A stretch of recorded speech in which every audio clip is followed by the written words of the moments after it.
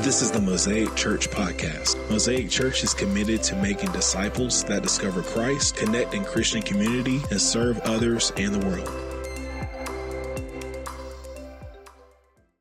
Amen. Thank you guys for having me back. It really is an honor.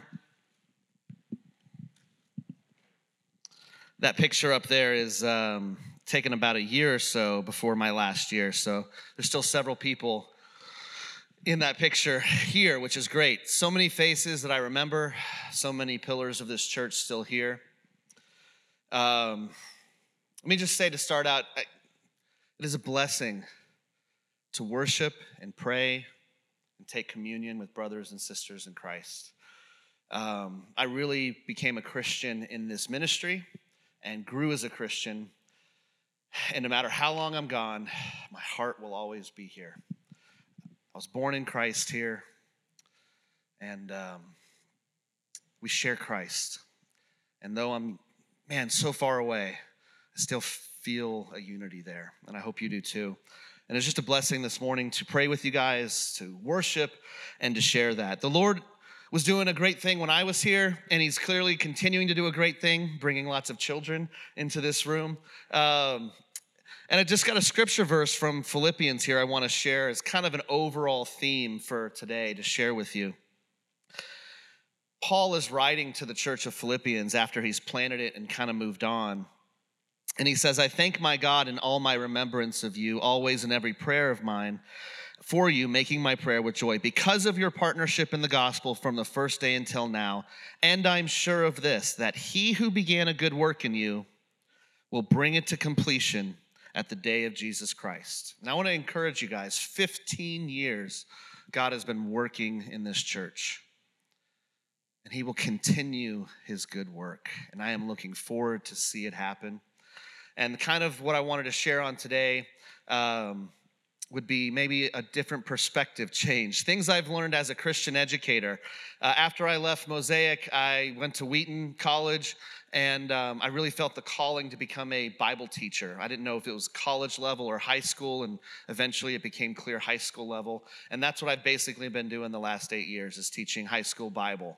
And I've learned a lot of things in that time. And I want to share with you kind of 4 brief lessons that I've learned over time as a Christian educator. Things that I've learned while being in the classroom with freshman students, sophomore students, junior students, and senior students that I hope will help as the Lord continues to work in you in another 15 years as He brings it to good work. The first lesson that I want to share with you is a little bit of a selfish one. Is I want to share a lot of gratitude and thanks. The lesson is this, is that as I began to be a teacher, I realized Chi Alpha Christian Fellowship and Mosaic set me up for success as a teacher. It's not me.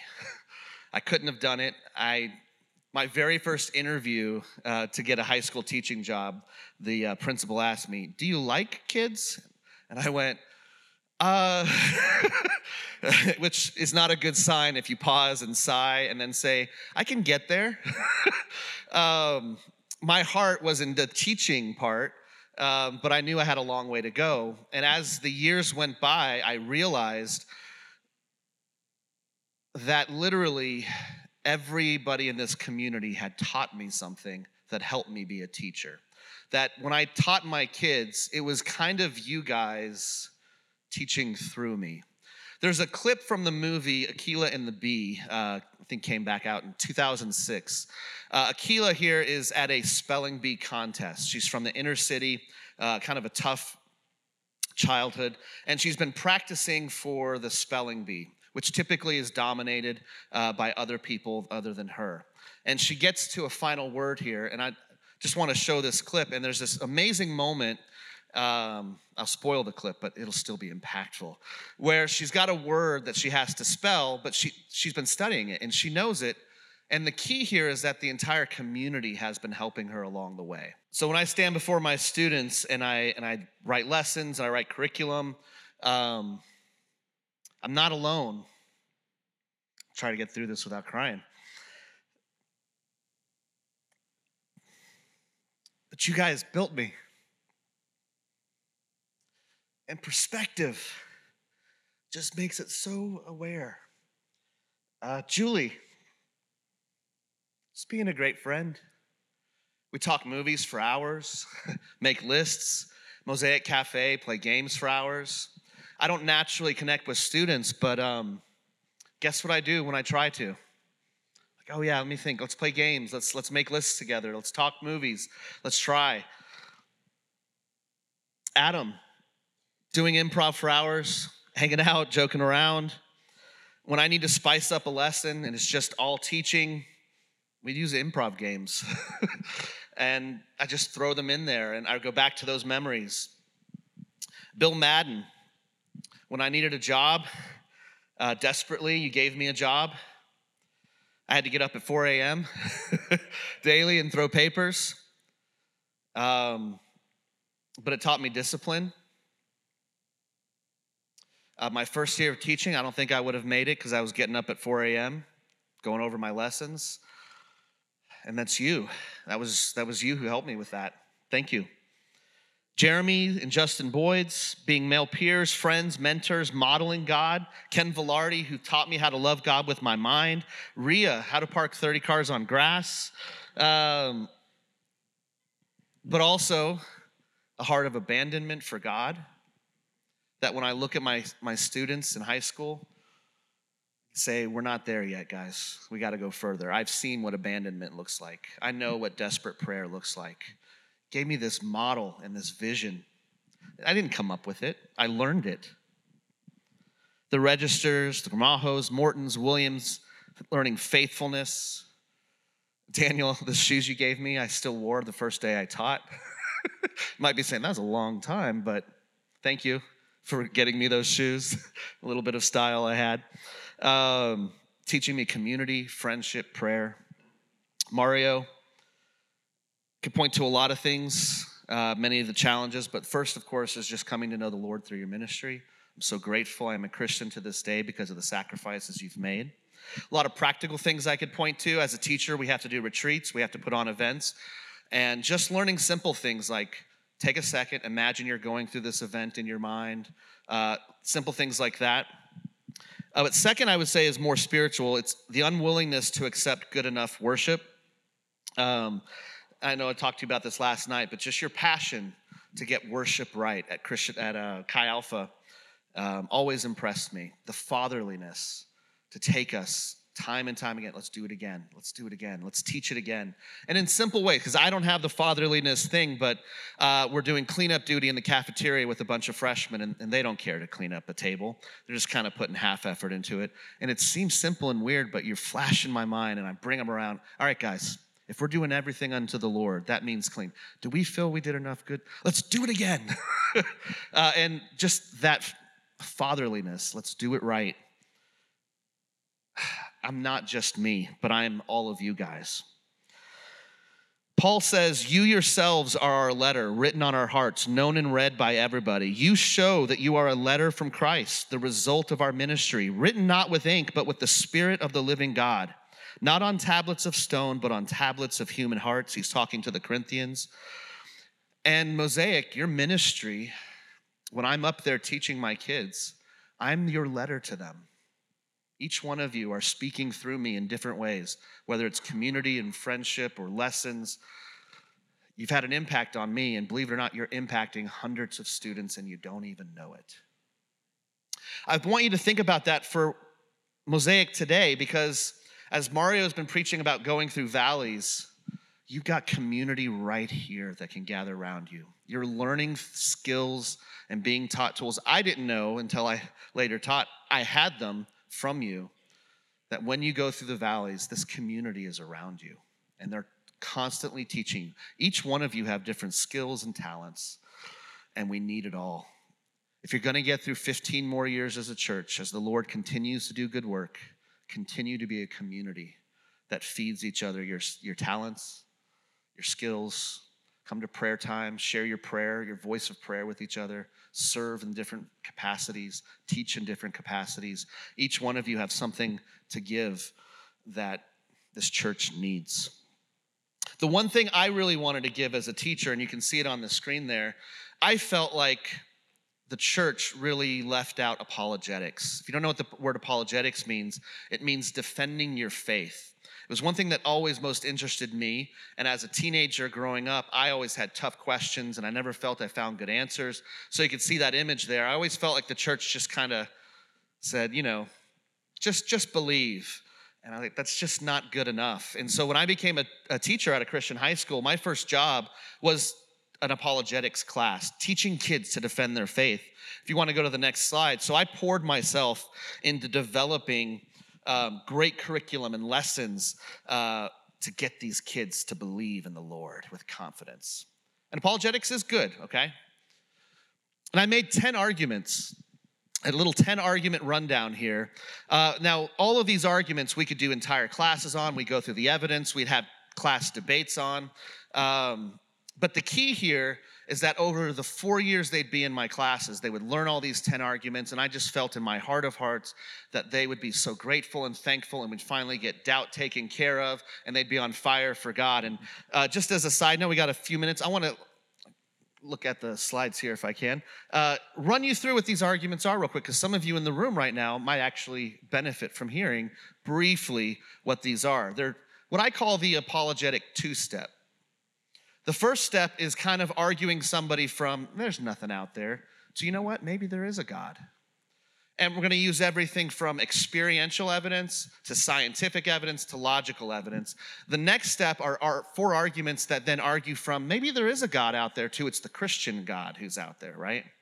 So think of a court of law, and we would spend whole classes on these with my teenage students. But let me run through a few of these real quick for you. First and foremost, the religious experiences argument. Billions of people have lived on this planet, guys. Cops will tell you this. Testimony is more trustworthy when you have a consensus of credible people telling a common story.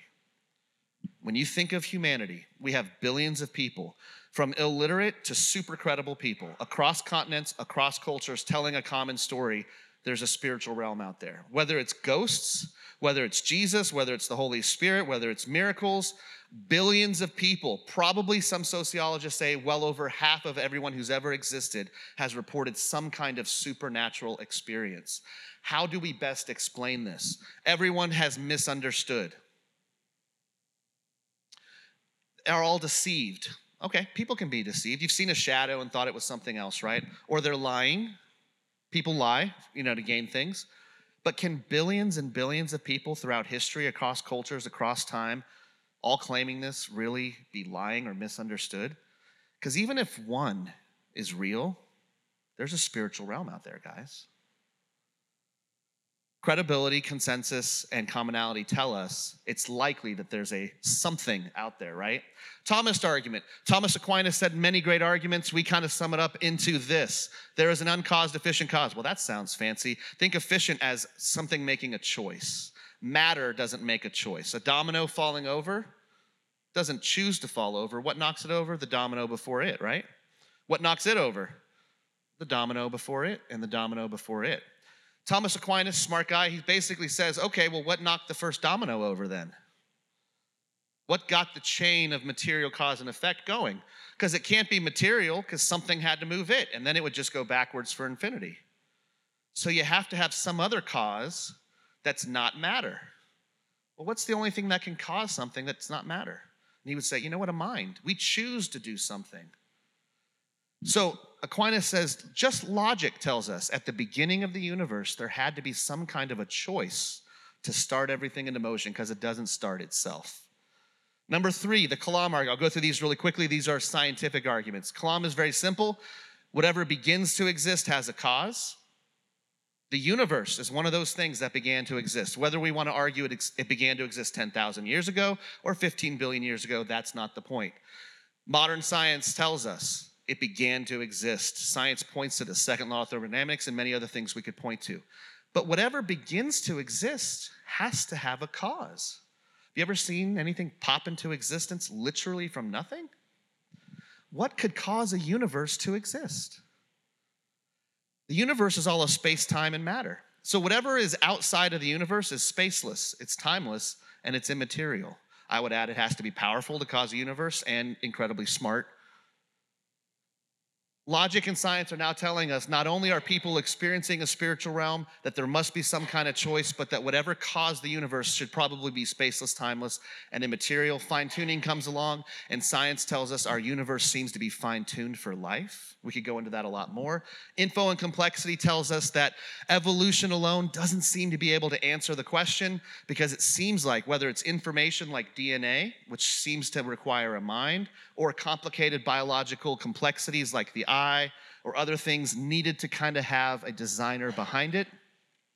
And then finally, the moral argument that there is a God because we have moral values. In other words, are there really some objective moralities? Is it really wrong to murder? If so, where does that law come from? It can't come from us. And if the world just popped into existence from nothing in evolution, there is no moral law. But we all deep down know there is. So where did it come from? Philosophy tells us really the only way it could come from something is something that had authority over us or created over us and gave us this law. All these 6 arguments just get us to a God, though. There's a spiritual realm. Something seems to have caused the universe, designed it so intricately, and put a moral value within us.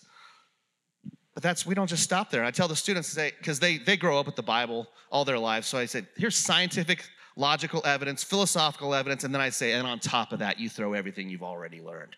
We take the Bible, we walk them through how it was authored, we walk them through how it was transmitted and how it was trustworthy, and how out of every single ancient document, there is not a single one that stands up in its authenticity and what we know of how it was transmitted and copied, and the copies we have today, and its connection with archaeology and external evidence and internal evidence. The Bible stands alone. We could go into the Christ identity argument. We could go into the resurrection argument, but because of time, I'm going to move forward. But I put all these 10 together, and how dare you tell me Christians don't believe without having any kind of evidence, right?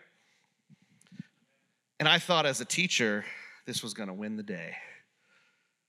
Which leads me to my second lesson. Apologetics is good and necessary, and some of you, I hope, benefited from that real quick run-through of the 10, but it is not enough. It's no replacement for what we call a full-bodied faith. Speak to the mind. Love the Lord your God with all your heart, your mind, your soul, and strength. Christians don't get brownie points for being stupid, Frank Turek would say. We need apologetics, right? We need to know it's not just a blind faith, that the Bible we trust in really is credible, that we're not flying blindly in the face of science. But guess what? Ready? Satan believes in God. Oh, great arguments. You're right. He exists. I can't stand the guy. And what I learned of my students is many of them just took this as a chance for more pride. Many forgot the arguments because it's a lot to remember, right? Many just used it as a chance for debating and pride. Many didn't care. Apologetics is great for giving us confidence and clarity, but a poor inducement to love. Parents, sending your kids to a Christian school is a great idea. I teach at a Christian school. Do not be fooled, though. Just a teacher telling them truths is not enough. You know, as a parent, you've told them truths. And if you think somehow that it's being done in a different building from a stranger, that it's going to change things, don't fool yourself. Do not fool yourself. Apologetics are necessary. Make sure your kid is hearing these kind of arguments, but it is not nearly enough. We have many parents who do send them, and it's kind of like military school. They think, oh, I'm just going to pay the money. I'm going to throw money at this issue, and hopefully my kid comes out on the end. There's a detriment to that. Be careful, because if your kid really doesn't want it, there's a chance it actually hardens their heart toward God. Too much familiarity can breed contempt without love. So let me encourage you. Make sure they're in Christian community, because an hour and a half in my class, maybe twice a week, is not enough for the 40 hours they're spending on Snapchat, the 30 hours on Netflix, the 20 hours on whatever, right? The world is looking to capture them. And a Christian school and a few apologetic lessons are not nearly enough.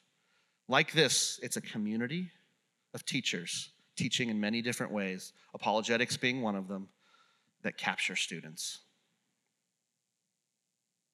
Number 3, one of the things we want to protect, as I go faster now, our students from is doubt. One lesson that I've learned as a teacher is actually doubt, guys, can be really, really good. If you don't believe me, then let me challenge that. You don't need to protect them from doubt because there's really three kinds of doubt. First, we call it developmental doubt. If they're growing, they're gonna think differently, right? As the human mind develops, you actually change your brain. You can become capable of deeper thought. So when they're an elementary school kid, when they ask, what's love, we give them an answer. In middle school, their brain has developed in a deeper way to think. That should not be a good enough answer anymore. And they should doubt if we keep giving them the same answer. Could you imagine if they're in high school and we only teach them 2 + 2 = 4, right? Progressively, it gets deeper and more sophisticated answers as they grow deeper. So developmentally, they should start rejecting middle school Bible answers and start accepting more sophisticated high school ones. If you're in college at Florida State right now and you're like, man, my faith that I was given is nothing compared to these science classes, great. Now let's get a college level Christian faith because there's the answers out there.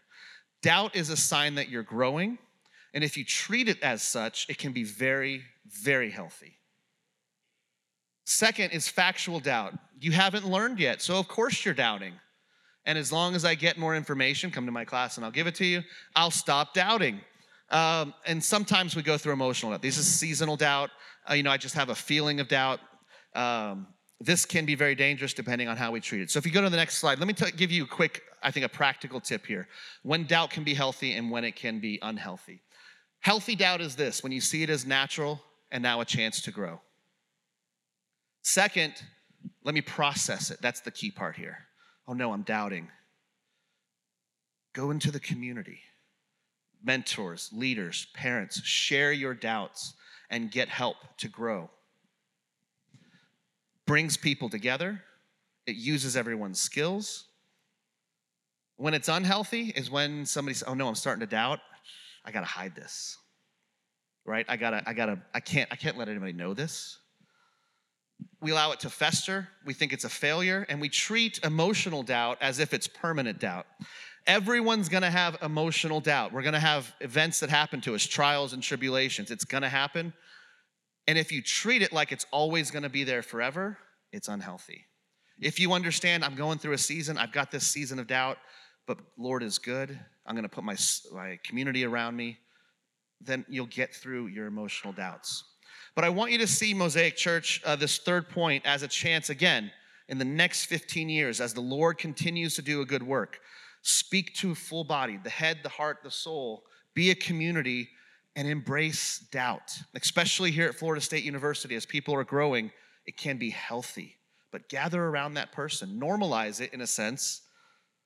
Not that somebody comes around and just, I'm always doubting, and that we make that cool. That's unhealthy. But if it's a way for us to then help this person share and have different mentors, doubt is actually normal and it is good. Let's embrace it. Lastly, I want to say this to you. Ministry work ultimately is in God's hands. If you read the parable of the sower, you know the story of Job. There's the path, the rocks, the thorns, and the good soil, right? The path, people don't even listen. It gets caught up. The thorns, it's the temptations of the world that choke out the fruit. And with the rocks, it's trials and tribulations. And the good soil hears, listens, and produces fruit. Here's a temptation that I don't want you to fall in, that I often fall in as a teacher. If I had just taught my lesson a little bit better, they wouldn't have been the thorny soil. If I had spent just a little bit more time on the anchor part of my lesson, they would have been more interested, and the fact that they're going away and not even listening is my fault. If I had just done more. I'm sure as a parent you think, if I have just done a little bit more here, if I had just not done that. Now we want to be faithful and do as much as possible, but we can fool ourselves into thinking, I am in control of how my student or how my child or how I respond to God. And the truth is, ministry work, according to the parable of the sower, is a bit of a mystery. Why is the good soil good soil? Because it overcomes trials and temptations and trials and tribulations. How can we guarantee that somebody will overcome those things? We can't. We invite them into the community. We encourage a full-bodied faith. We're okay with them doubting, and we want to get around them. But at the end of the day, It's a mystery, guys. It's a mystery. I had no idea when I first came to Florida State in 2001 that I'd be a Christian. First week of coming here, I became a Christian through Mario's ministry, and that the Lord would change me. If you told me as a kid that I'd end up being a Kentucky Bible teacher, I would have never believed you. The mystery that God is working is incredible. I want to share with you a last story about a student named Matt Lay. If you want to go to the last slide, sorry. Matt Lay is a student that came to me as a junior, and he came to my apologetics class, and he's one of a couple students will do this sometimes. They'll stay after and kind of argue with me. And it was very clear he wasn't a Christian, and it was very clear I wasn't getting anything done. But we would argue for hours and write on the board, and I thought nothing was coming from this. So I asked Matt to briefly share a word, just a few-minute testimony here of what happened to him eventually that honestly isn't me. It was a mystery that this would work, because there's kids that I did so much more for and never saw good soil. But I wanted Matt to share this with you, Mosaic, because believe it or not, you're responsible for where Matt is today. Hi, my name is Matt Lay. I am an intern with a college ministry called Reformed University Fellowship. We're on the campus of James Madison University.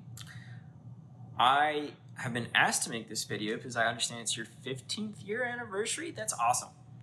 I just want to congratulate you guys on that, and man, I hope you guys have 15 more years to love Jesus together, because that's really cool. So Kyle also asked me to make this video to share a little bit about how his influence just in my life, in addition also a little bit about my testimony and what I do now and how that intersects with your church. So Kyle helped me at a young age. I would say when I was about a junior and a senior in high school, he was a good friend to me. He helped me and challenged me in my ideas to have a more mature depiction of who God really is. He also helped me understand the reliability of the resurrection. That was something I was really struggling with when I was a junior and senior in high school. I was pretty much a non-believer, I would say. Although I don't necessarily know if I would say that myself at that time, I can say now that I didn't really know. I didn't really believe that Jesus rose from the dead. And Kyle helped me come to that conclusion. But it wasn't necessarily the Bible studies Kyle did with me over John that summer and things like that. That was all good seed that he laid. But truly what happened was in college, between my freshman and sophomore year, I'd been going to church a lot and trying to do this Christian thing, but I'd been doing it by my own power. And we all know how that goes. I read this book by a guy named Tim Keller called Jesus the King, and I read the Gospel of Mark after that because it's an exposition of the Gospel of Mark, and it completely revolutionized the way I saw Christianity. I saw Jesus as a real person. I saw him as more believable and beautiful. I saw a perfect man who wept with Mary. I saw the perfect man who Peter fell before. I saw a perfect man that Stephen saw, the face of him. It's unreal, all the things that Jesus did and how he interacted with people. And that's really a pivotal moment in my life and how I came to be a Christian and come to love and know Jesus more.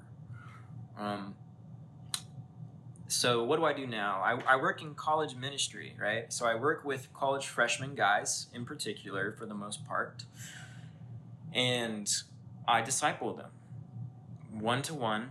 And we also do small groups and large groups. And I try to teach them how to read the Bible to differing degrees. And I meet with a lot of unbelievers and I try to be their friend. I try to get them to do fun things with me. And I just try to build trust in those relationships. And it's a great time. So I know that your church was planted by a college ministry. And so I think that's so exciting to hear that just kind of the loop. And Kyle will probably talk more about that, but just how full circle this all is. That's why I wanted to close with Matt. I came to know the Lord through Chi Alpha Christian Fellowship, a campus ministry that developed me and grew me.